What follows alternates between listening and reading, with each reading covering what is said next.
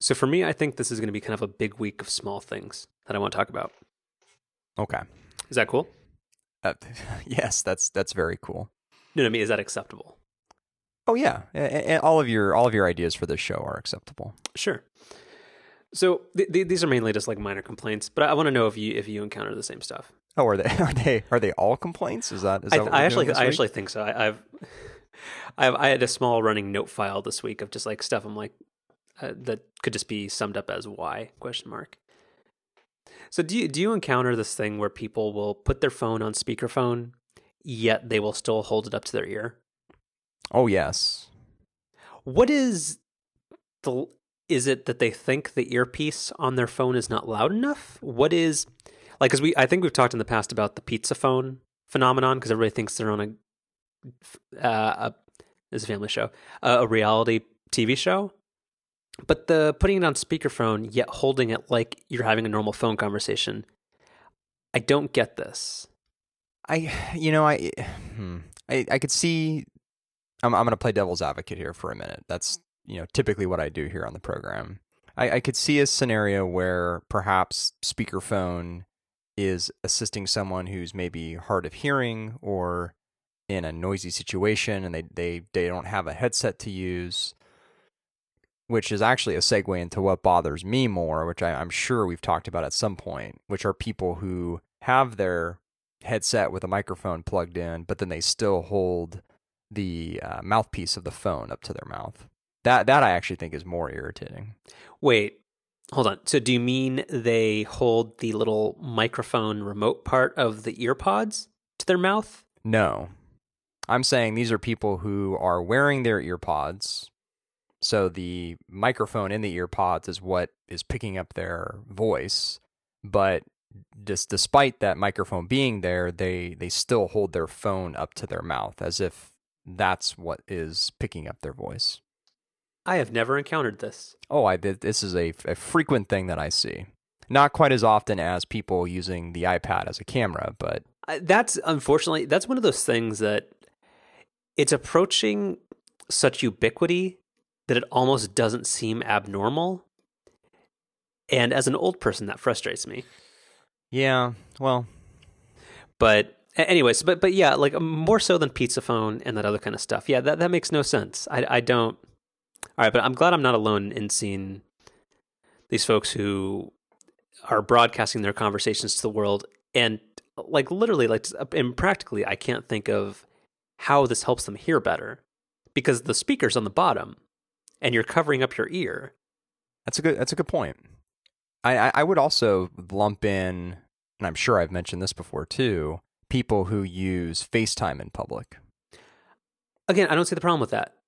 As long as you're following the rules of keep moving and get out of the way, I think that's fine. Well, but it goes back to the point that you just made of broadcasting your conversation. But that's fine. Again, as long as you're moving quickly, that's completely fine. Well, but sometimes these are people who are just like sitting on a bench or something, just in public. If they're out of the way, that's fine. Hmm. Yeah. I don't know. I think I have to disagree with you there. Hmm. I think FaceTime's got to be a private thing. I think that's no worse than somebody watching Netflix or some type of video content on their phone without headphones. I think that's the same level of annoyance, if not less offensive. I mean, that's also infuriating. Look, I've already seen this episode of Parks and Recreation. I don't need to hear you listening to it. What's a startlingly common thing on BART is people who listen to music without headphones. Yeah, again, I don't ride BART as frequently as you do because I'm a selfish American. But people who have large headphones, yet what I see is a more common occurrence. People with gigantic headphones or like Beats or something, they don't put them on their ears, yet they will still play them apparently as loud as they go to apparently like have like this like weird set of non-functional speakers around their neck. Yeah, you've mentioned that to me before. I don't remember if it was on the program or off the air. Wait, is this just like a greatest hits episode? Maybe it might be. We talk about headphones a lot and people doing annoying things in public a lot. So this is kind of that perfect. If we had a Venn diagram of those two things, this would be right there in the middle. And again, I don't want people to think that I don't like people, but I think Let's be clear on that. There's a lot of like public transit and just be like sometimes when I fault myself very frequently for like not doing not going out enough. But every time I go out, I remind myself of why I don't want to. Because people are just so, in so many ways, so inconsiderate. But public transit is way, way worse because it's just all of that. Whether it's like the manspreading or the just like people who take up like 3 seats for no good reason, whether or not it's a man or a woman. But there are just so many. Well, Pete, they can fine you now for that on BART. The BART board passed this measure where I saw that like if you're taking up 2 or more seats or something during peak travel times, or or if there's not an available seat or something, a BART cop can fine you like $100 or something. Right, but as someone who rides BART, 5 days a week, I can tell you that there are numerous existing infractions which are supposed to incur a fine, which I see almost on a daily basis, which I've never seen anyone be fined for. So again, I don't ride BART that much, but I have literally never seen a BART cop. Not like I've seen them in a station, but never on a BART train. I see them relatively frequently, just never when I would want to see them. Like there's never an overlap between seeing a BART cop and then seeing something that someone should get fined for. Gotcha. Yeah. All right. Speaking of just of there's no transition for this. I have a question for you. What do you think? And this is going to be a weird one. Of the middle finger as a gesture. I don't care for it. I'm someone who, my language is, I would not say bad, but I would also not say that it's good. But the middle finger is just something that I never do. I don't even use the emoji. Yeah, so I mean, I at times will use saltier language, but I don't consider myself to be a very vulgar person. But I really, really, really strongly dislike the middle finger as a gesture. Like it bothers me in the sense that like a lot of people will use it thinking they're cool or like being like I don't know how to describe it, but you can probably do it better than me. But it's there even if you're someone with saltier language as you would say, there's a certain group of words that you just don't use, right? And I think for me, I don't know, I put the middle finger sort of in that category of just something that I would never do. I guess there's something about just the intent, because it's something that you kind of have to like try to do. It's not a very natural motion. So I would agree, but I also think, I guess my problem with it is slightly different in that it's people who, they're not using it because they're very angry. Again, they're using it because they think it makes them look cool or like edgy or something. Like it's I wouldn't say it's comparable in terms of like, like there's usually like there's mild curse words and then there's kind of the like the mid-range, like the HBO words. And then there's kind of the you really don't say that unless you're just kind of just a garbage person.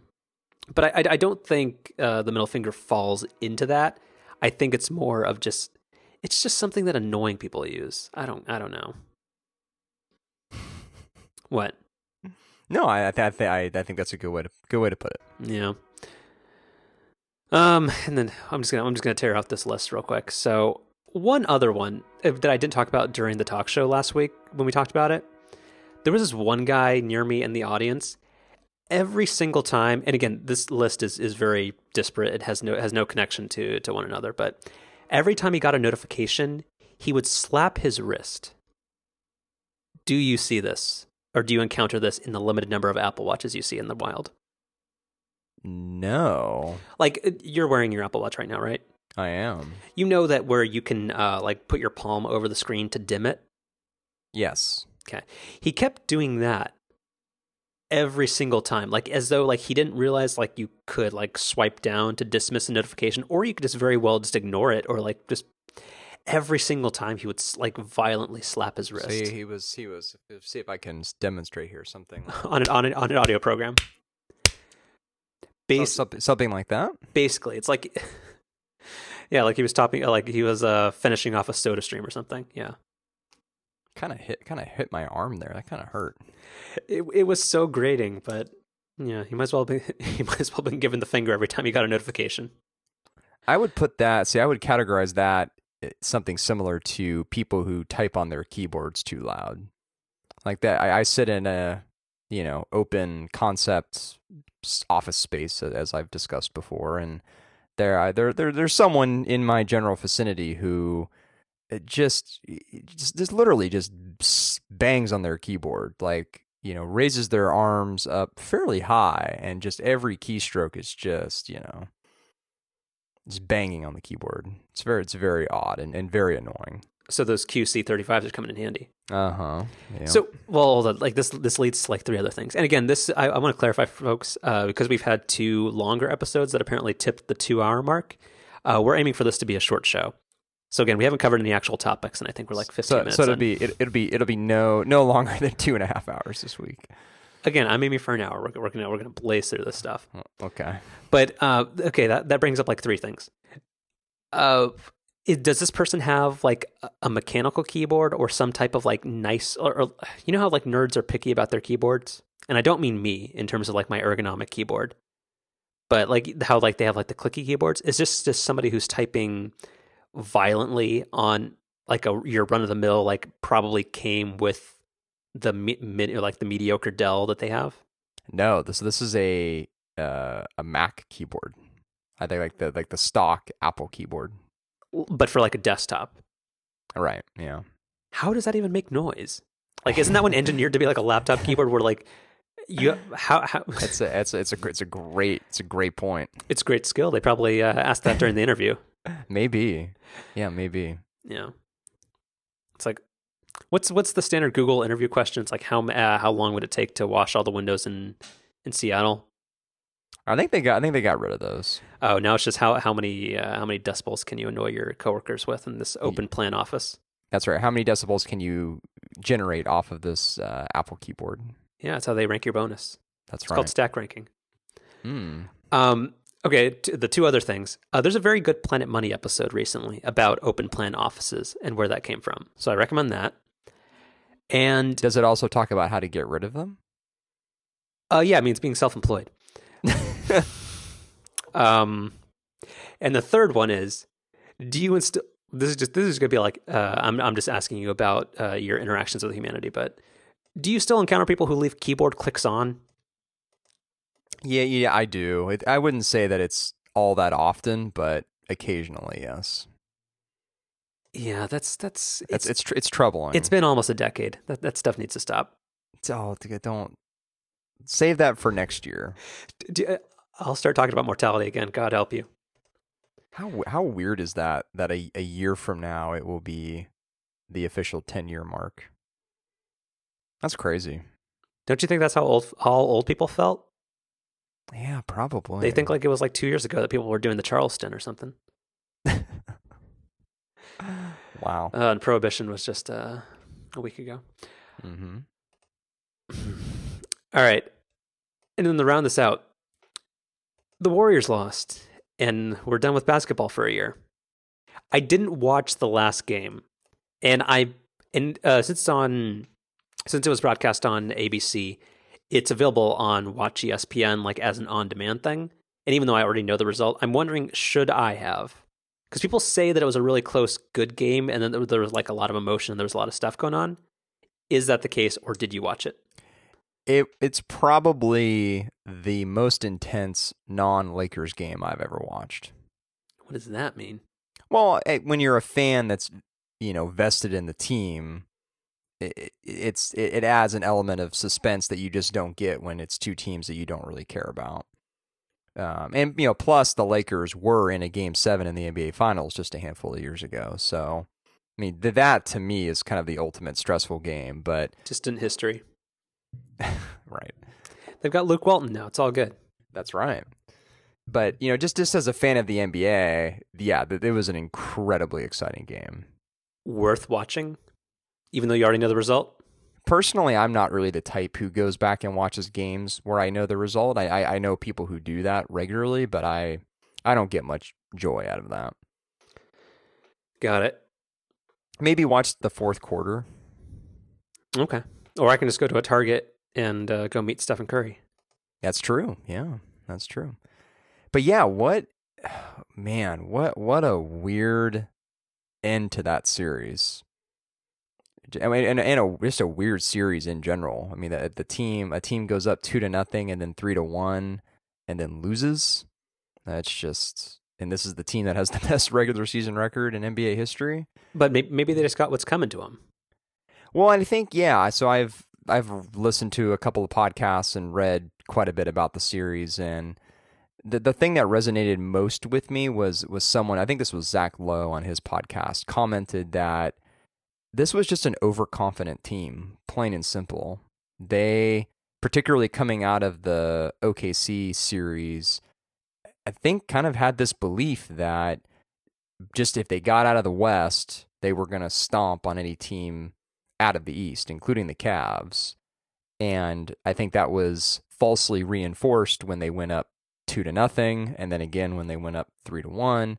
I mean, the fact, like Game 3, the fact that they got down, I think it was 20-something points in the first quarter. I mean, that, and then they did it again in Game 6. But Game 3, it's just inexcusable. In the NBA Finals, no matter if you're up 2-0, 3-0, it doesn't matter. You cannot no-show to a game like that. It's just there's no words for it.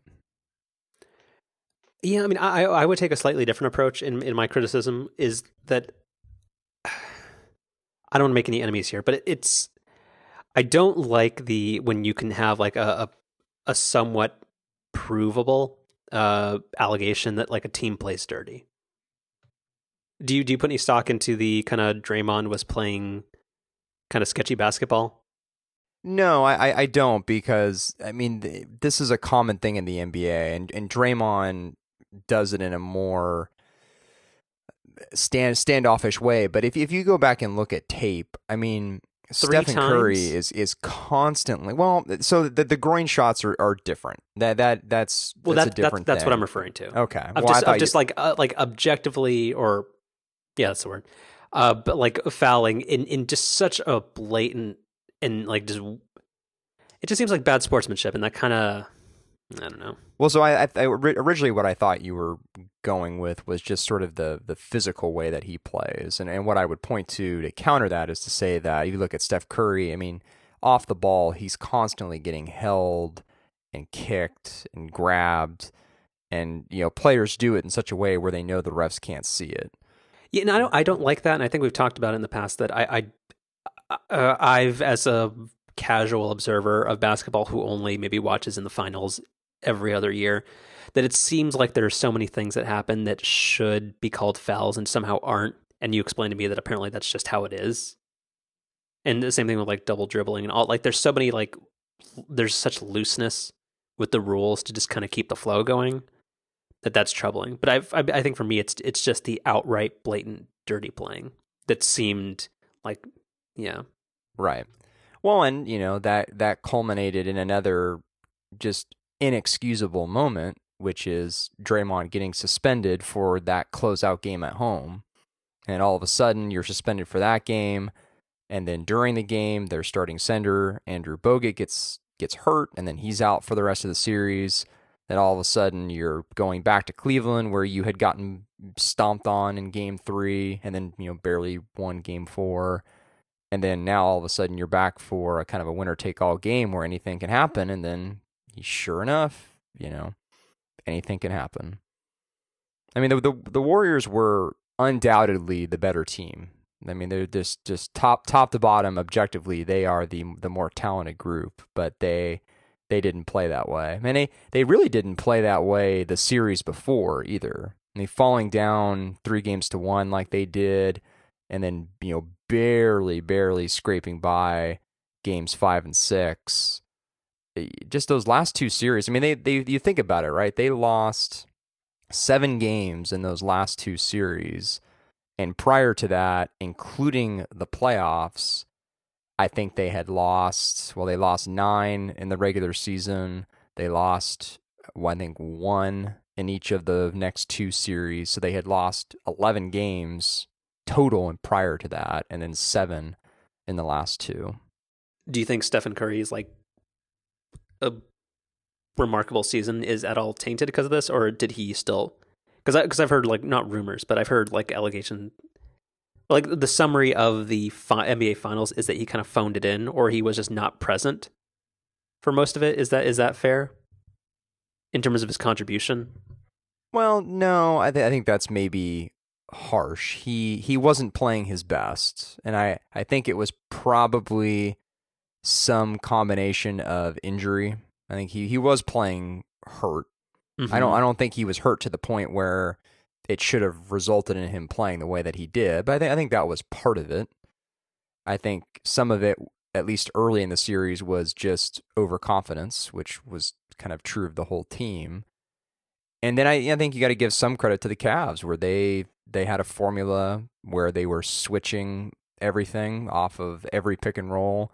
They, Kevin Love, who's not really known for his defense on the Cavs, played pretty solid defense throughout Game 7, including the last kind of meaningful Warriors possession. So, you got to give the Cavs some credit, but that, your beginning point there is actually the thing that I've been kind of thinking the most about, which is, you had this historic regular season, both as a team and then individually for Curry, and then, they don't win the title. So what does that mean? Because, that 72-10 Chicago Bulls team, they won the title. And now you've got the 73-9 Warriors team that didn't. So I don't. To me, I think that's kind of the part that I'm a little bummed about. Like, I think it would have been a much more satisfying story had the Warriors been able to play well throughout the playoffs and then win the title, and then really kind of just validate that this was the best season a team's ever had. Do you think, like, in the full scope of history, the 73-9 season's going to get overshadowed by this, or after a year or two, that's still going to hold up? No, I think it's going to get overshadowed by this. I think almost every time somebody brings it up, the sentence is going to end with, "But they didn't win the title." Yeah, it's a bummer. But guess what? It's baseball season. Yeah, summer. This part of summer in particular is sort of the off time for sports. What are you talking about? Well, so the 3 other major sports are off now. And whoa, sorry. What sports are those? Hockey's not a sport. Hey. Hockey? That's not true. It very much is true. That was not true. Hockey as a sport died when they stopped calling it the HP Pavilion. Football, snooze. I'm not saying these are sports you like. I'm just saying that these are the 4 major American sports. Yeah. Tennis, baseball, grass hockey. Sorry. Yeah. Anyway, but this time of year is tough because basketball, hockey, and football are in their off season, and I like baseball, and you know that I do, but it's hard to get into these games before August. But it's tough. I mean, you maybe you just have to approach it differently. You don't have to think of it as like this is going to be a make or break game, or that everything has to be incredibly consequential towards what's going to happen in the postseason. You can just think of it as just like data points on a trend towards the end. Well, but like I think that's the problem with with sporting events, when people think like, oh, this needs to be like football where it's a 20-game season and everything needs to be like it's do or die this week.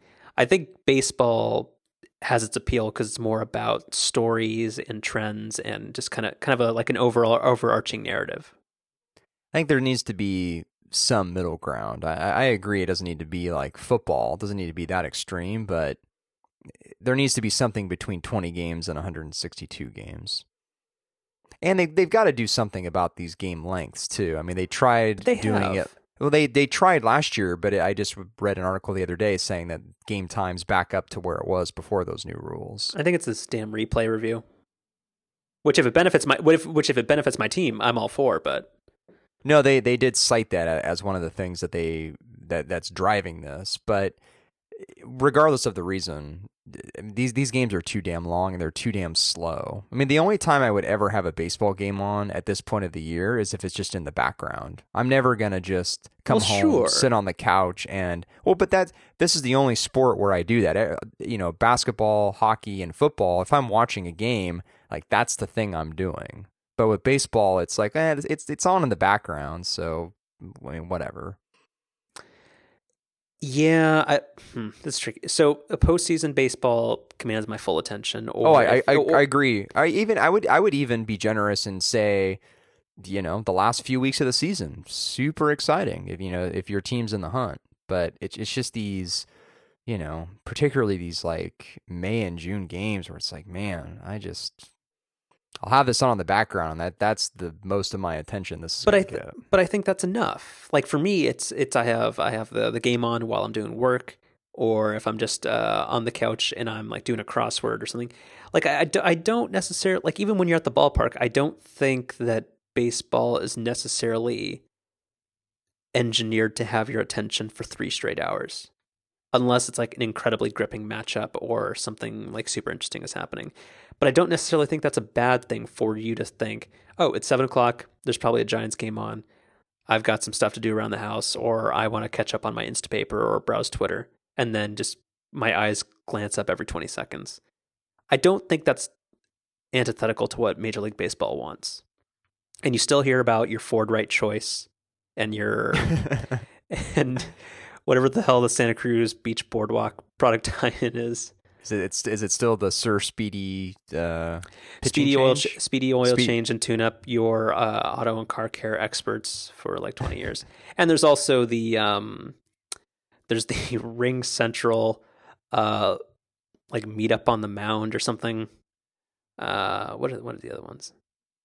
Again, this plays to nobody outside of the Bay Area or anybody who has like an MLB.TV subscription and happens to watch the CSN broadcasts. But yeah, I like the Ford right choice. Huh. Yeah. It's pretty good. That's pretty good. Sorry, you were saying? I think might be kind of fun to like, certainly something we would not post on the internet, but like talk over a Giants game. So you mean we just record a regular, like just slightly longer than one of our recent episodes? Just do that. Oh, something, or you mean like narrate the whole thing? Some combination of the two, maybe. I don't know. Yeah, maybe we do that and we combine that with the alleged politics episode we're going to have. Yeah, right. After the conventions. Politics and baseball. Mm-hmm. Mm-hmm. All right. We should also keep track. I wish I could have graphed this out if I had been keeping track. Like how many minutes into a show it takes for us before we start talking about what the show is, you know, supposedly about.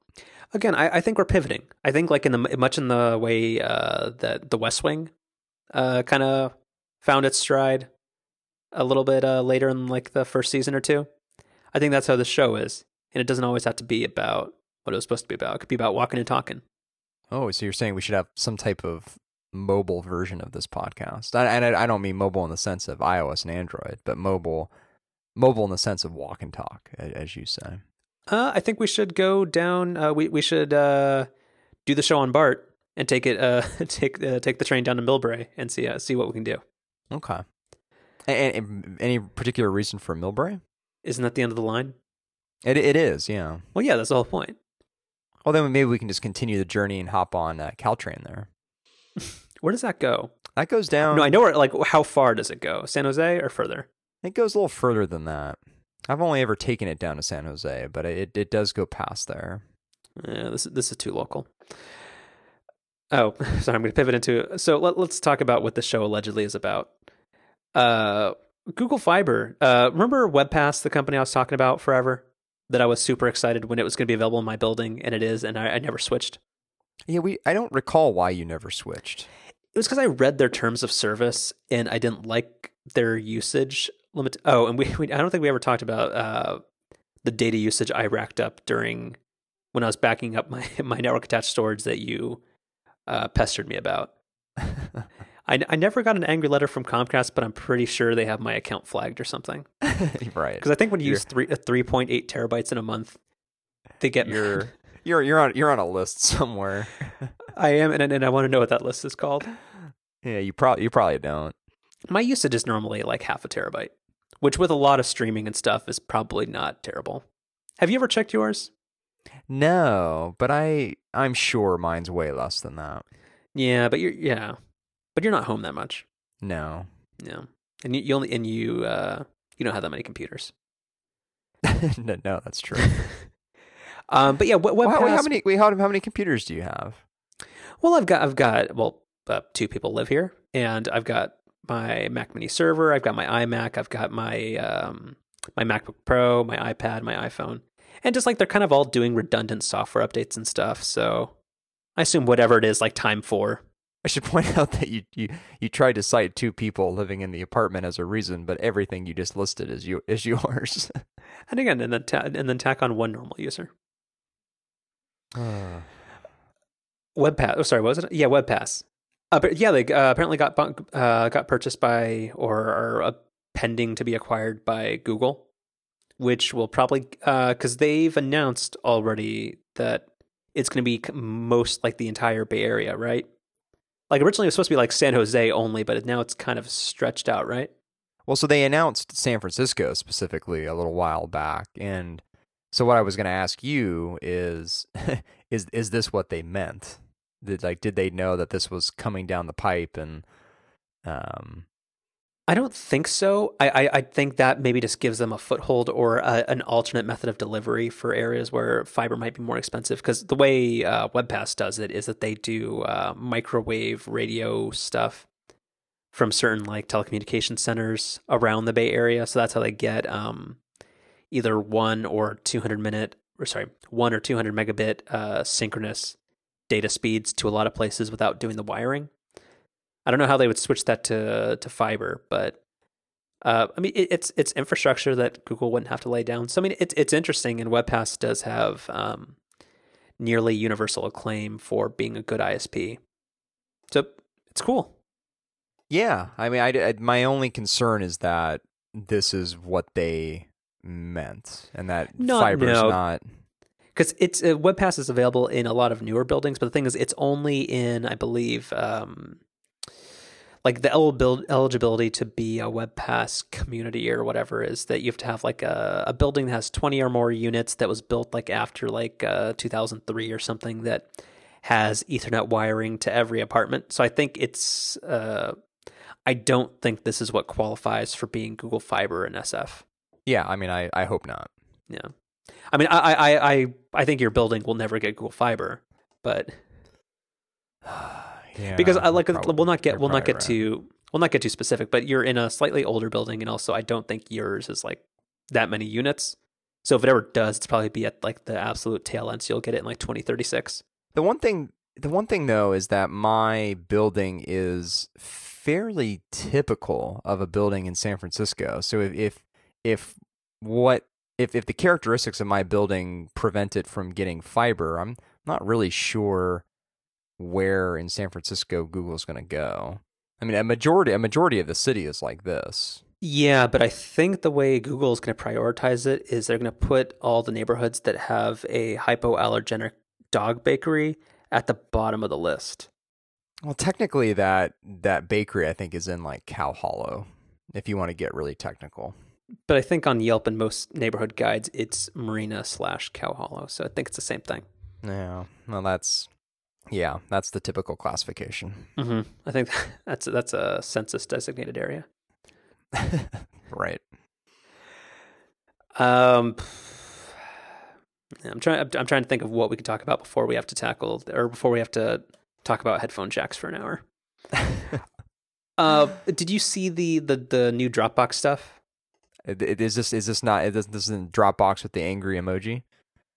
No, this is. Okay. So this is not related to Project Infinite or anything of that kind of stuff. But apparently Dropbox introduced a couple new features. So apparently they like kind of knocked off what Office Document Scanner and Scannable and Cam Scanner and everybody else is doing. They've tightened up the integration with Microsoft Office. They are adding more sharing features and that kind of stuff. But if you look at this like press release website, there's a couple things about this that that are troubling or that I'm just going to complain about. So like the scanning thing, I tried it out today. It's not very good. It's objectively worse than most other applications that do the similar thing. But also, if you read the first section where it says scan documents in Dropbox, it says with document scanning, you can now use Dropbox mobile app to capture and organize scans from whiteboards, receipts, and sketches so your ideas are right at your fingertips. Dropbox business users can even search inside the scans. So are you familiar with what the difference between Dropbox Pro and Dropbox for Business is? No, I know that those are two different things, but I'm not familiar with what makes them different. Can you provide me with any plausible explanation why they are different things? Business, I presume, is far more expensive. It's not. That's the weird thing. Like Dropbox for Business is I believe it's $10 a user, so it's the per month, and I think it's the exact. But do you not have to have a certain number of users? That's the thing. You have to have a minimum of 5 users. Okay, well that's not as high as I was thinking it might be. Unless like it's an extremely experimental feature, what exactly is the logic in restricting certain features just to a certain limited user set? To maybe try to entice more people into the business line? I don't know. But like as an individual, like or like a power user or whatever you want to call the people that actually pay for services, like isn't that just being like, you have to, like, you just can't get it unless you're going to pay 5 times as much to have 4 accounts you don't use? Well, yeah, I mean that's one way to look at it. But then, the other thing I would say is that from all indications there are about Dropbox is their big area of focus now is business. But I get that. But then how does restricting a feature only to business customers help? Because that like nobody is gonna like buy, like if you have a business, nobody's gonna buy 20 individual Dropbox Pro accounts. So exactly what is gained? Because there's no conversion that creates more customers by doing this. Yeah, it's not like it's not like it's Dropbox Pro or something. Yeah, it's not like you're like somehow you're getting people off like the free product. Like I can understand if you restrict this from Dropbox Basic, which apparently is another thing. Like if you go down to where it says manage photos for computers, it says for Dropbox Basic, Dropbox Basic users who are using their phones to capture memories alongside ideas, where blah blah blah blah blah. That makes it sound like maybe that doesn't even apply to Pro. Like why does somebody have to be an expert on the 3 seemingly different products that Dropbox offers in order just to understand this blog post? I do not have a good answer for you. I mean, isn't the Dropbox Infinite thing, isn't that also just a business feature for now? Like it's an experimental business feature, but I don't know. I just don't, for a product that's similarly priced that has like distinct like customer bases, like nobody is signing up for Dropbox Pro that should be on Dropbox Business. They're not saving money by doing so. So what's the point? I do not have a good answer. Yeah, because like there's the weird like Box is apparently like they're the company they'll give you everything plus the kitchen sink. Like they'll try anything, and like that's fine. Like I have are there any sales numbers? Like do we know are they doing better with business customers than Dropbox? Probably, right? I think so. I mean, Box is a public company, but Dropbox is not. So we can't do that direct comparison. But my general assumption from what I hear is that Box is more successful on the enterprise side and less so on the consumer side, and then Dropbox is kind of the opposite. Got it. Yeah, and your company uses Box, right? We do, yeah. Yeah. Yeah, I mean that's what I had. That's just it's weird. I always find it strange how companies will try to stagger product product features and certain things against different like customer segments. But I just see like there's nothing to be gained here. But that's how stuff goes. Maybe I'm just boring, but I don't use Dropbox for any of this type of stuff. I just use it as a folder. I don't use any of their photo stuff. Like this feature isn't good because the thing is like Dropbox, to their credit and also detriment, they try to be really simplistic in their implementation of features to avoid like junking up the user interface and that kind of stuff. But it always means whatever they do that's not the core product isn't terribly good. That was the same problem with what was their photo thing called? Carousel. Yeah, like that was always terrible, like to the point where like it took them, I think, like 9 months to make it so that you could say like which folders to exclude. Because like when I tried it, it would like throw in like thousands of screenshots alongside my photos, and there was no way to fix that. Just because like their ethos is that just the fewest features and like option switches as possible. But that I don't know, like anything they try that's not the core functionality doesn't seem to really improve everything. I mean, Dropbox has a ton of other like cool features that are totally worthwhile, like their versioning and their undelete and the way of recovering things and the shareability and all that stuff is very, very good. But whenever they try to do something super consumer facing, it's not that useful. Yeah, I mean, Dropbox is kind of it's perfect the way it is. Like there really isn't anything day to day that I look at with Dropbox and say, man, I wish it did this. Like it does exactly what I want it to do. Like if Dropbox didn't do any additional updates and they just maintained the current service and software as it stands today, I would use it, for the foreseeable future. Yeah, and I know this won't happen, and I know you're still on Dropbox free, but let's say they eliminated the free tier. Would you pay for Dropbox? I would, yeah. Yeah, it's just that right now you don't use it. Yeah, I'm not opposed at all to paying for Dropbox. I would have no issue doing that. I just simply don't have a reason to. Yeah, you're just not exceeding the free, and that's just why. Exactly. Yeah. Exactly. Yeah.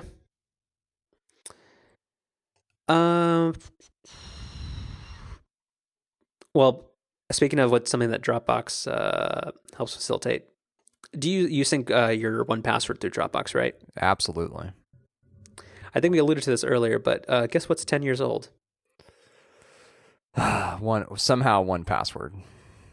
And Text Expander, but yeah, you saw. I think I posted the cake that they had at WWC celebrating the 10th anniversary. That doesn't make any sense to me. How so? Just how in the world it can already be 10 years old, and that we alluded to it earlier with the iPhone turning 10 next year. It doesn't seem possible. Yeah, I can't find it right now, but there was a really good somebody posted a screenshot earlier on Twitter, and it showed the original version of 1Password, and it was very startling to remember what apps on OS 10 looked like in 1996, 2006.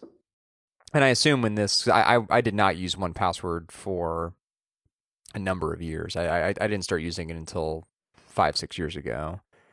Well, it was Mac only, I assume, right? Yeah, I think Android is definitely like a last 2 years thing. I think Windows like came about, not the operating system, but the Windows version of 1Password came about like in like 2012. But yeah, it was very Agile Bits was has been an OS 10 or Mac software shop for quite a while.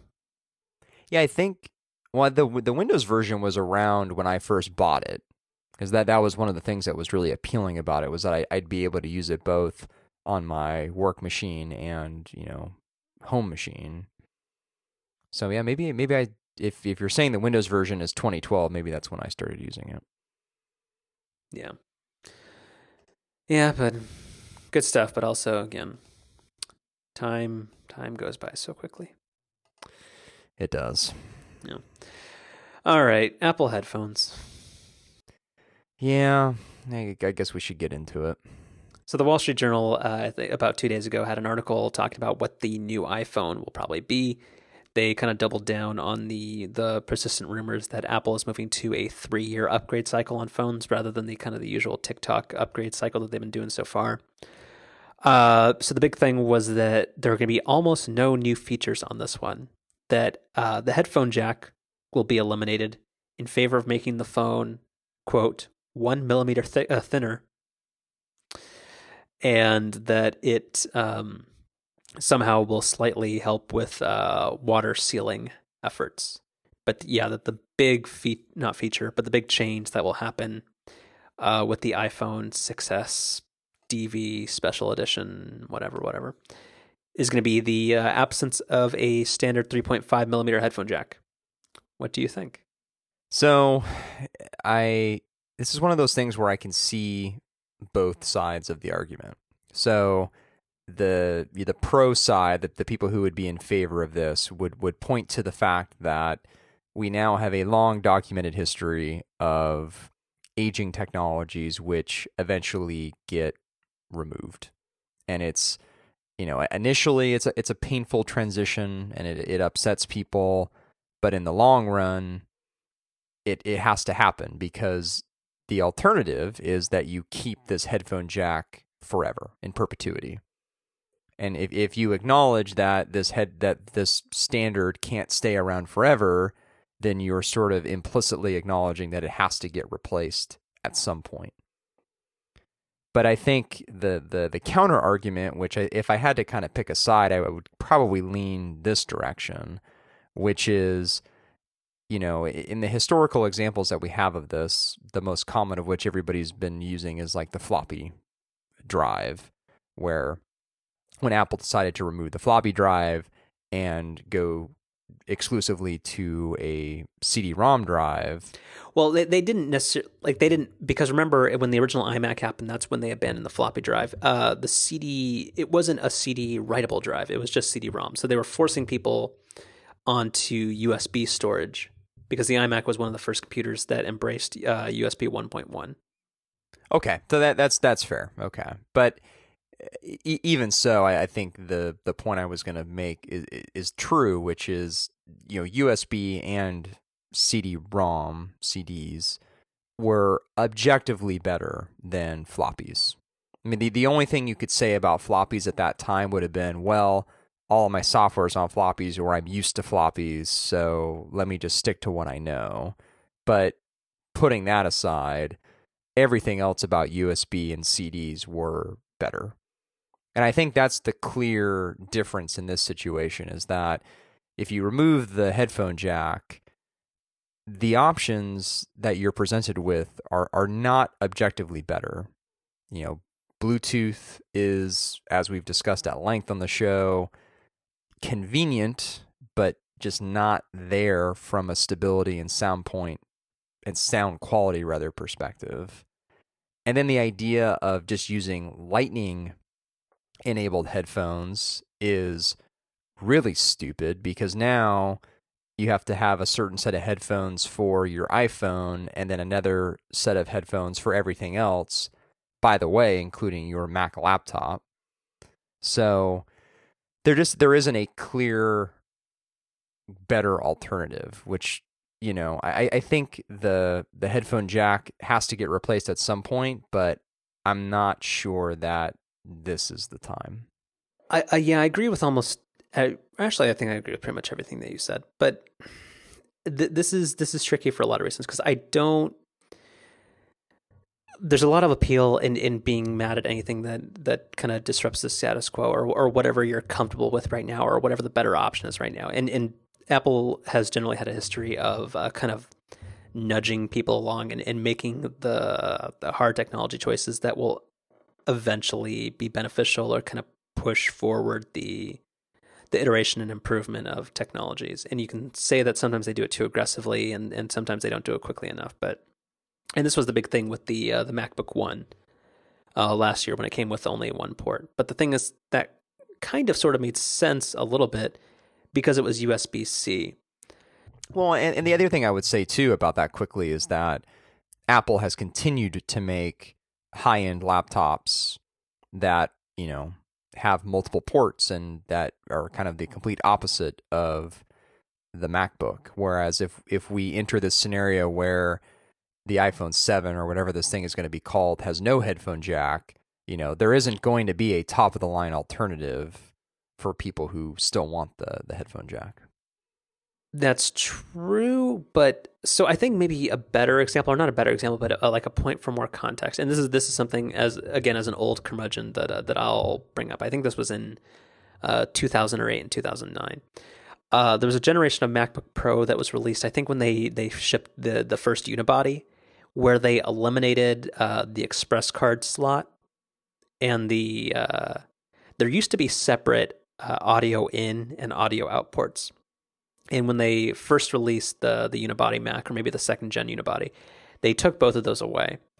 And I think those are things where like whiny people like me will sometimes be like, I still use this. And I remember I was mad for like a month because my 3G EVDO data card was Express card, and I had to go switch that out for USB or something. But that's something where, okay, maybe this isn't the best peripheral, and maybe we just need higher bandwidth USB, and that's where Thunderbolt comes in, and that's a more functional thing than having this big wide Express card slot that's not doing us any favors. But the problem with this is that the headphone jack is not perfect by any means, but it's incredibly functional, really isn't that big, and works with pretty much everything. And again, as you said, there's not like, you can't objectively, which apparently could be the theme of this podcast, is you can't say that there's a better solution out there. Like Bluetooth has decidedly poorer audio quality. It has skipping. The pairing process is not as easy as it needs to be. There's configuration issues. There's a whole lot of reasons why Bluetooth isn't the solution. Lightning headphones makes no sense, because unless Apple is going to start putting lightning jacks on all its products, which, since they've already shown that they're probably leaning towards USB-C, that makes absolutely no sense. Because if on the MacBook One, and that's another point of reference, and sorry, I'm going all over the place here, but the MacBook One actually doesn't have just one port. It has two ports. What's the other one? A headphone jack. Exactly. So what are they going to do? Like on the third generation MacBook One, they're going to have a USB-C on one side and then a headphone port so you can plug in your damn MFI earpods, so that those work with that, and then so you can charge your Siri remote for your fourth gen Apple TV. Like that makes no sense. Well, and even if Apple does go down the road of adding Lightning to like their Macs, which I think would be kind of crazy, but let's just assume they do that. I still don't. I hate the idea that I have headphones that work with all my Apple devices, but then don't work with everything else. So two things on that. So first, if they do add Lightning to their Macs, I don't know because I'm not sure how many Android phones that you play with, but USB-C and Lightning look almost identical. So how on earth is a regular user, because apparently, remember, Macs are the computer for like the every user, how are they going to tell the difference? Because both of them are reversible, whatever you'd call the thing where it doesn't matter what direction you put it in. Reversible, yeah. Yeah, so both, like, and they're both like rectangular connections with rounded edges, so they look almost exactly the same. So how are people going to know that? So there's no way that they're going to put Lightning on their Macs. So just like what is the alternative? So then you're now like Apple's going to sell you a $10 or $20 adapter that changes Lightning into the port you already had, and you can't charge the phone while you're listening to music like that. I don't get it. Like if Apple coupled, here's the way I think this makes sense, is if somehow the iPhone 6SE, the third gen phone, whatever it's called, somehow introduced, even if it was like maybe one of those weird standards where it's like kind of mainly an Apple thing, but allegedly it's going to be available for everybody.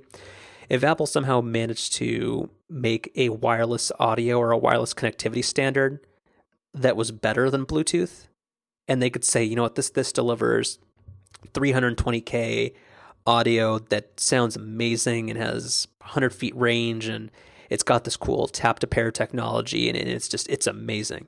And this is why I don't think you need wired headphones anymore. I would be totally cool with that, even if it's one of those BS things where it's going to be like Apple exclusive for 2 years and it's you're going to have to replace all your stuff. That I would kind of put up with, but I just feel like this, and again, this isn't a real thing yet, but it's probably going to happen. It sounds like it's on pretty good authority that it's happening. I just don't see the benefit. In every possible way, it's worse, particularly the fact that you can't plug in and charge and listen to music anymore, because millennials don't charge their phones. That's another thing I should have brought up at the beginning of the show, because that's bugging me, but sorry, please continue. So I really want to disagree with even like the kind of Apple proprietary / we're going to make this available to everyone, supposed, new wireless technology. Like I really want to hate that and not want to go with that. But as I've been learning with, the QC35s and, the Powerbeats 2 that I have, having wireless headphones is awesome. Like it's the convenience factor of not having a cord, dangling all around. Like when you're traveling, when you're running, when you're commuting, really any situation outside of just sitting at home where it doesn't really matter as much. Not having that cable there really does make a huge difference. So from that standpoint, I can certainly see the appeal that Apple would see with removing the headphone jack. And honestly, I hope that's the reason. I hope it's not so that they can make the phone thinner. Like I hope the main reason for this is taking advantage of how incredibly more convenient wireless headphones are than wired headphones. Yes, but again, I don't think that happens until Apple, until it's proven that Bluetooth 5 is amazing, or that Apple releases their own technology that is somehow better. And it really doesn't sound like that's in the cards for this year or next. And again, yeah, the no wires, that's great.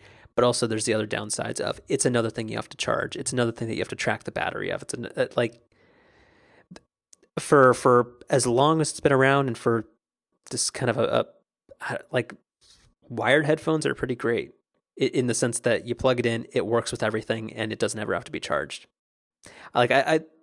It's not one of those things where you can push people along and say, oh, the technology is going to follow. I think this is one of those things where, Apple's marketing for the past 10 or 15 years since the iPod has been, we are a company that loves music and media, and look at all these people, look at all these ads with people listening to music on their Apple devices. I just don't think that's something they should so casually change when there isn't something better that's just undeniably better. Like the Mac thing with with USB and see the much larger CD drives and all that kind of stuff. Sure, that's debatable, but on this one I don't see it. Yeah, I'm not thrilled with the idea, but I mean we'll see what the story Apple has. I feel like it's got to be something compelling. It won't be. The future of TV is apps. And watching it at 160% speed. Yeah, I was actually going to probably abandon that article, but so there was it was probably a millennial. It was some dude in the who wrote something for the Washington Post, changing topics slightly. Have you seen this Tronk thing? No, I keep seeing this as like a meme, but I in my old curmudgeon way to put it in your parlance, I have not looked into what this is. So I'll send you some links after the show. But do you know the Tribune Company? The people who that's what it was. They got acquired by no. Or I don't think it was an acquisition. I think the Tribune Company, who owns the LA Times and the Chicago Tribune. Oh, they rebranded. They rebranded. That's right. Rebranded, but one has the world's dumbest name, and also like it signals like the death of journalism and so many other things. Like they published this video that basically said that we're gonna force ourselves to have all of our stories created as videos on every single page because young people love videos, and they basically said because we can shove way more ads in front of videos. I'll send you a link because it's the best 3-minute video because you really think it's like a parody of like something, but it's really not. So it's Washington Post. Yeah, there's this kid who was lamenting like the golden age of TV, and there's too much good stuff to watch, and therefore he has life hacked it. And I think he says this like 3 times in the article that he has found it. And you just have to watch TV at 1.6 times its regular speed. And I'm 90% sure this is not satire. I don't think it is. I certainly didn't interpret it that way. And yeah, I don't. Yeah, I'm like you. I'm kind of at a loss for words as to what to say here. Because this is written so earnestly, like he or she acknowledges that this is like probably a foreign concept and going to be like frowned upon by other people, but they the idea that there's too much to watch on TV and that's somehow a problem. But speeding up video is more than just an efficiency hack. I quickly discovered that acceleration makes viewing more pleasurable. Modern Family played at twice the speed is far funnier. The jokes come faster and they seem to hit harder. And I get less frustrated at shows that want to waste my time with filler plots. Yeah, I don't know. I don't watch linearly anymore. I often scrub back and forth to savor complex scenes or to skim over slower ones. In other words, I watch television like I read a book. I jump around, I reread, sometimes I speed up. It's kind of like the best and worst part of the internet, where, this pre-internet, this is not an idea that you'd be exposed to, but it is kind of great that people can put this out there because maybe the 4 other people that would agree with this would find it, life changing. Yeah. And again, I did, because this article, if you scroll through it, this has got to be like a 5,000 word article. Yeah, there's no way I'm reading that whole thing. I did because I should find a way to read it at 1.6x speed. That's right. I have to have OS 10 read it for me, and then I got to find a way to speed it up. So I don't know if embedded in here somewhere is the this is just a big joke, but I don't think it is. I don't think so. Did you hear the thing about? And again, this is not on any agenda. And I don't know where the rumor came from. Was there a story or something about Netflix like floating the fact that they might become ad supported or something? Or did I make that up? I think you might have made that up. I'm pretty sure I didn't. Like there was a study or something that said like 75% of people say they would cancel their subscription if Netflix became ad supported. I'll have to find it. Yeah. Yeah. So you'd mentioned you wanted to talk about iOS background refresh or something, and I don't know what this is about. Yeah, so this is a question for you. I'm hoping you can provide me some technical support. Okay. So something that I've noticed, and I'll call out OmniFocus as an example, where OmniFocus is not an app that I, on my iPhone, open all that frequently. I use notifications and I use the Today widget all the time, but I don't open the app itself all that often on my iPhone. And what I've noticed is that even though I have background refreshing enabled, it doesn't really seem like it is constantly updating in the background. I was really hoping you would say it doesn't refresh in the background. Well, it does kind of, but not in the way that apps that I use more frequently do. So do you have your phone in front of you? I do. Okay, so go into OmniFocus. Right. On the main screen, swipe down slightly so that you can reveal the settings option. Right. Okay, go to push. Yep. Is that on? Yes. Status awesome? Yes. Then I don't know.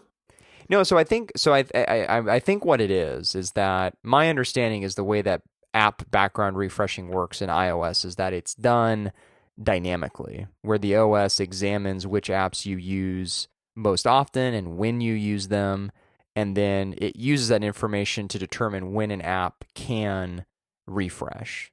Kind of. And also specifically not that way for OmniFocus. So, but how OmniFocus works is that you're using the OmniSync server rather than like your own WebDAV server, right? Right.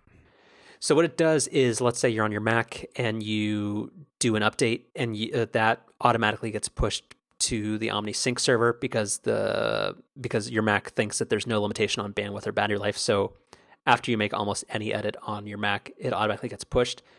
As long as you have push settings turned on your iOS devices, your iOS device gets a silent notification that tells it that you allow it to do a sync in the background. So my OmniFocus is darn near 100% in sync. The only problem with watchOS 2 is that frequently the watch will not get clued in to when I've completed something on my Mac. Well, but so this is happening on my iPhone too, where those updates apparently aren't happening in the background, and then the consequence of that is, again, using OmniFocus as the example, I have badge notifications turned on to show me past due actions. So that is true. That one, I don't think iOS's backgrounding limitations allow this to happen. But no, OmniFocus does not have a methodology in place to recall notifications, like in the sense that Slack or something like that, where if you read a message or you get caught up on something on your desktop, where it will retract an unread count on the badge. OmniFocus does not have the permissions to do that because it has to do more than that. So no, the information should always be up to date, but the badge count, depending on how much you've done on your phone or the last time you opened it, generally will not always be correct. Okay, well maybe.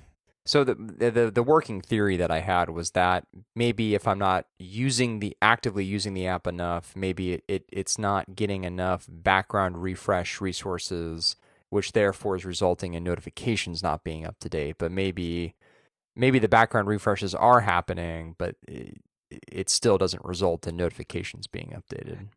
So the way you can test this is that, like, if you complete a bunch of actions on your computer, if you then, like, let's say you wait 10 seconds and you open the app, you'll notice that almost instantaneously, like in your forecast view, that everything updates perfectly and the badge icon count is correct. Right, but it doesn't update until I actually open the app. And that's just iOS being conservative. Got it. So there's nothing they can do about that. Got it. Okay. Yeah, looking forward to watchOS 3. Yeah, I know. Me too. And I think I'm looking forward to a new Apple Watch too. I think I'm looking forward to new hardware. Yeah, we'll get to that when we get to that. Yeah. It's too early. And 1 week in with your QC35s, how's that going? I'm liking them a lot. So I went on another trip this weekend, another trip that involved air travel, and man, they're really nice to have on a plane.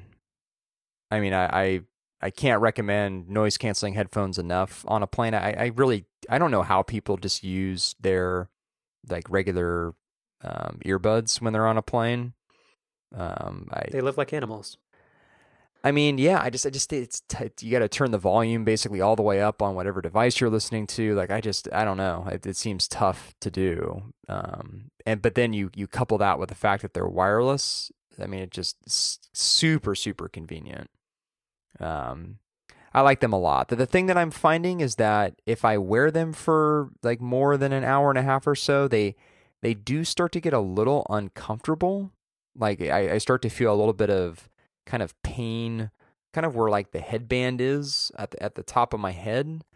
But part of that I think might be just sort of breaking them in. So, because I feel like I've noticed it a little less in the last couple of days. So I'm hopeful that over time that will lessen. But yeah, overall, I like them a lot.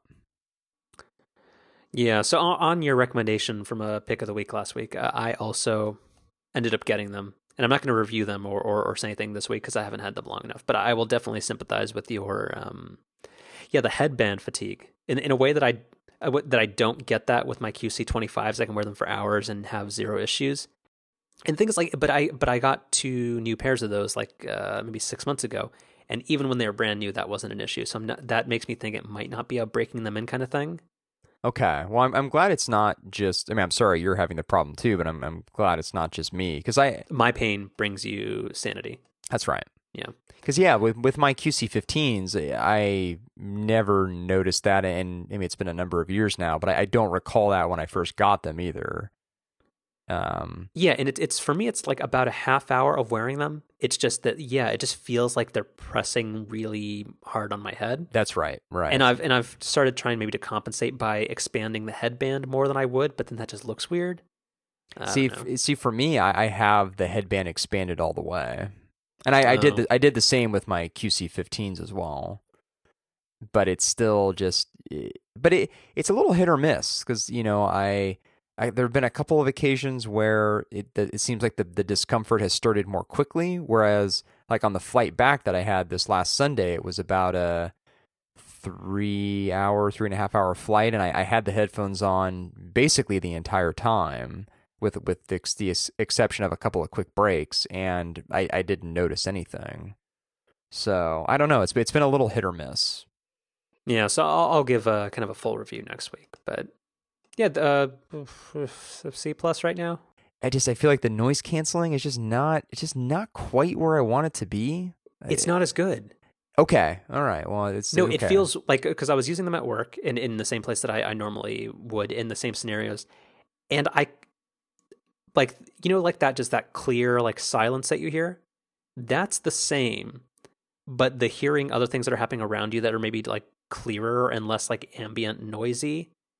It comes in louder than I'm used to. Okay. All right. Well, that's exactly what I've noticed too. Like still good, but not as good. Well, right. Exactly. But you know what? I'm honestly, I've thought about it a lot since I bought them, and even if the noise canceling's not quite as good, and even if the audio even's not quite as good, because I really primarily use them when I travel, and then even occasionally at work, but really when I travel is when I mostly use the quiet comforts. I think the fact that they're wireless sort of trumps. Gotta be careful with that word. God, I know. I've thought about that too. Put in the barks on top of that. Yeah, exactly. I think it it outweighs the maybe subpar noise cancellation and audio. Yeah. Can I pivot this a little bit? Sure.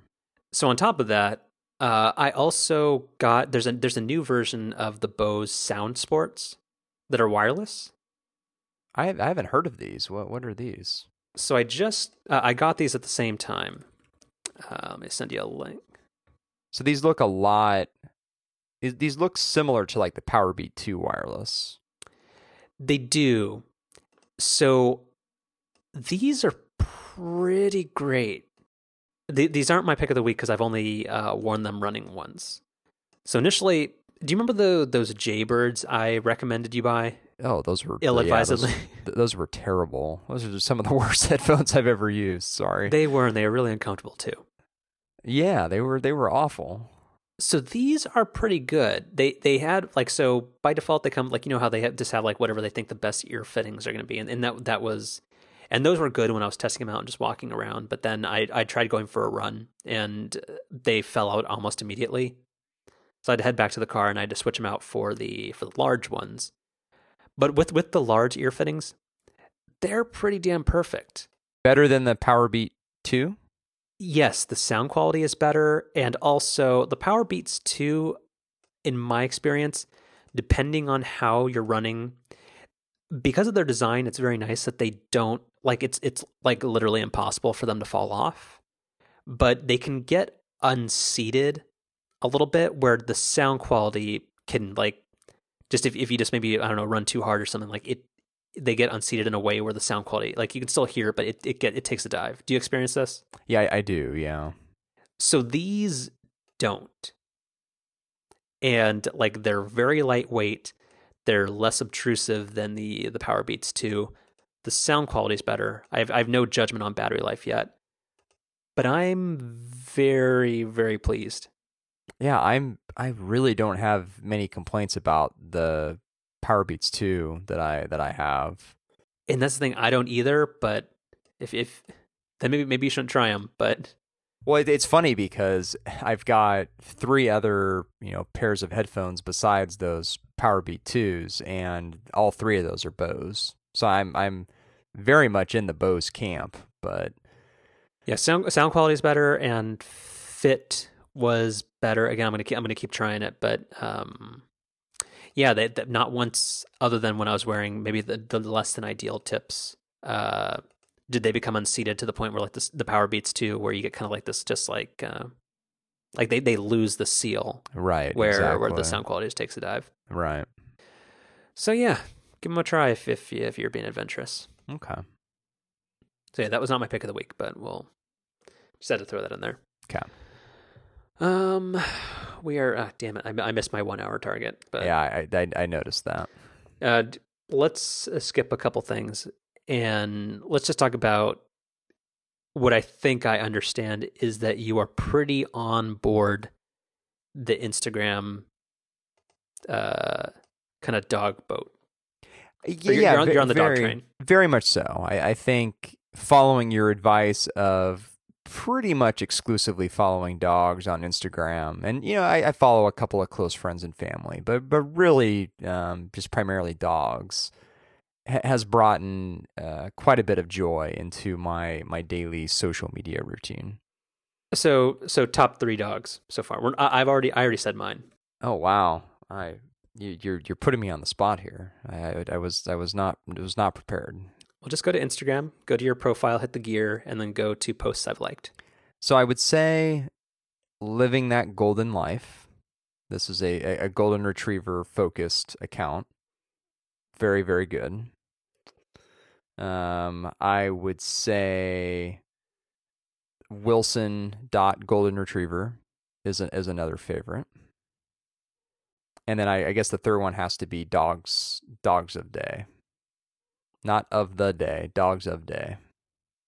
Those 3 are probably my favorite. Oh, and then yeah, Sporty the dog's also pretty good too. That's kind of an honorary mention. To each their own, but I heard no corgis in there. Yeah, well, that's that it's a fundamental difference between you and I, where you're a corgi guy, I'm a golden retriever guy, and no Leroy. That's disappointing. So I follow Leroy, but I can't say he's one of my favorites. I'm sorry. The pizza ears don't do it for you. They don't. They don't. Oh, little dude. No, I like him. I follow him happily, but he's not in the top 3. Aren't you happy that I'm finally on board with Instagram though? That's become, a daily part of my life. I'm happy, although I don't think it should have taken that much cajoling, but well, better late than never. Yeah. But that made up for the 2-month absence of Darth. Yeah, so Darth is back. Thank goodness. Although not full steam ahead yet. Kind of a slow ramp back up. Again, I take what I can get. Yeah. Not going to complain. That's a millennial thing to do. Right. Biting the hand that feeds it. The worst. All right. Let's wrap this up because we promised a short show and we're already, Picks of the week? Yeah. Okay. So me first? Okay. So mine is TiVo's out-of-home features.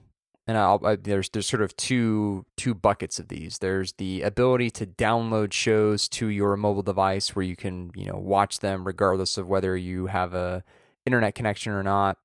And then now, more recently, for me as a Bolt owner and for you for quite some time as a Romeo Pro owner, I should say, the out of home streaming. And I've, as someone who has done a bit of traveling here these last few weeks, the out of home stuff with TiVo is tremendous, just absolutely tremendous. Both the ability to download shows for offline viewing and then also the streaming.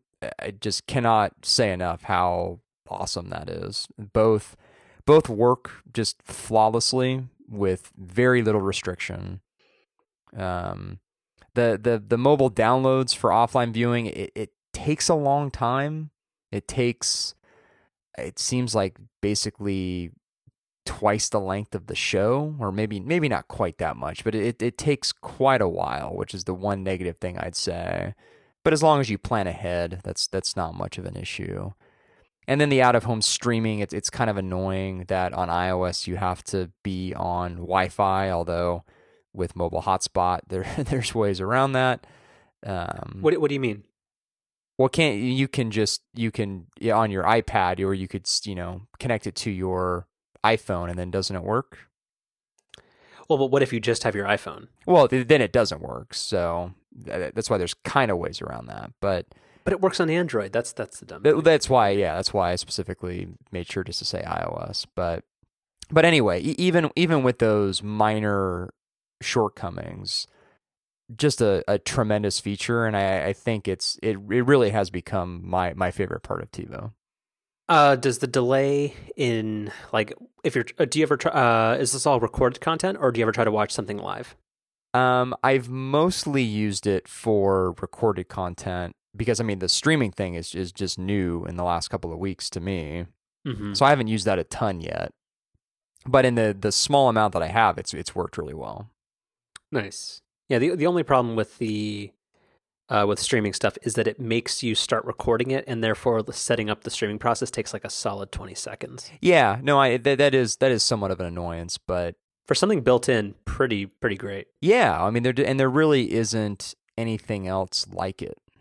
Like it's other than like a Slingbox, which I'm not even sure what the usability is on those anymore. Right.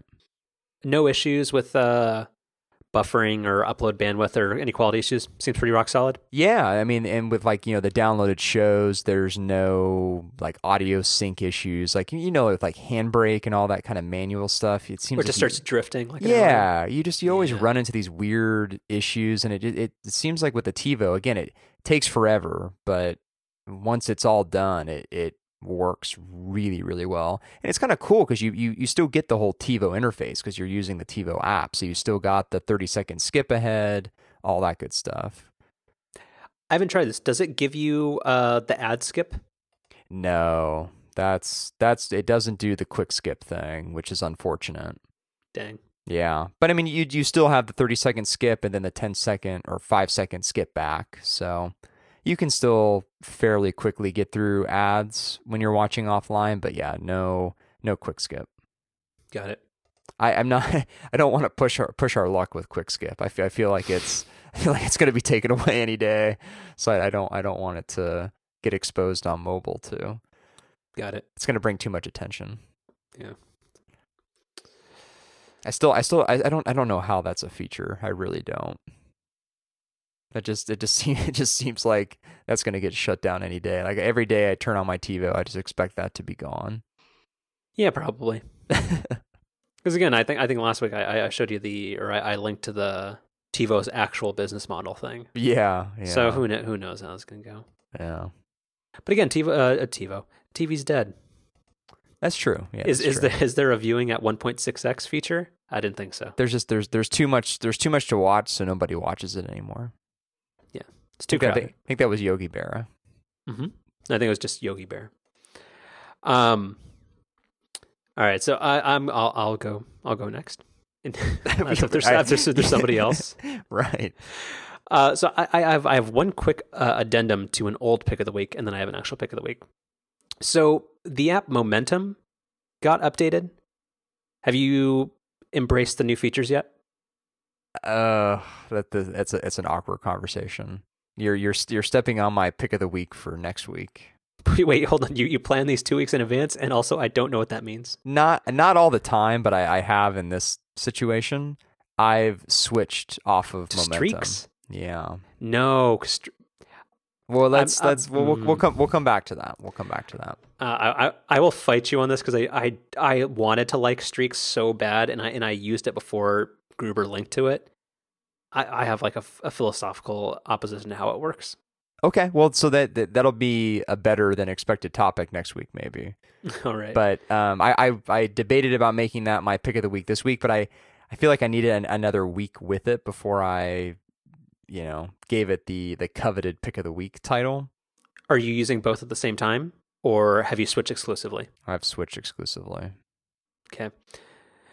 So momentum got tweaked a little bit. Now this feels awkward. That's what I said. I know. You were always able. I'm not sure if you noticed. You can long press on something, and you can add a note to something you were doing. Yeah, right. But now there's an option to either, rather than just marking something as done or gray, you can mark as a day as either a skip day or a fail day, which I really, really like, because if for my exercise schedule, I generally aim to work out at least every other day. So therefore, a 1 day gap in between substantive exercise routines or something is acceptable, but 2 days is not. So I found like the big bright red of marking something as a fail kind of helps motivate me to keep that kind of thing going. So that small change has been fantastic. So that's my pick of the week for the second time in like 3 months. And then my actual pick of the week is so the new revised or expanded San Francisco Museum of Modern Art reopened last month, and there's a really, really good exhibit or exhibition called Typeface to Interface that I think almost every computer nerd would really, really get a kick out of. It's very good. Yeah, I've read about that some, but I have not yet been. Yeah, so it talks about just typography through the ages, and like going from original typewriters to the original Mac towards a lot of different graphic design pioneers and that kind of stuff.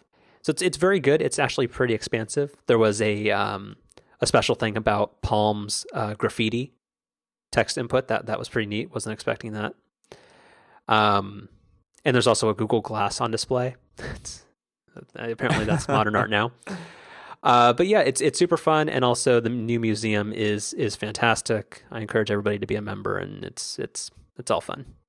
Well, very good. And that's it. And I have no paper cut for the week, so if you have a complaint, I think my paper cuts were the first half hour of the show.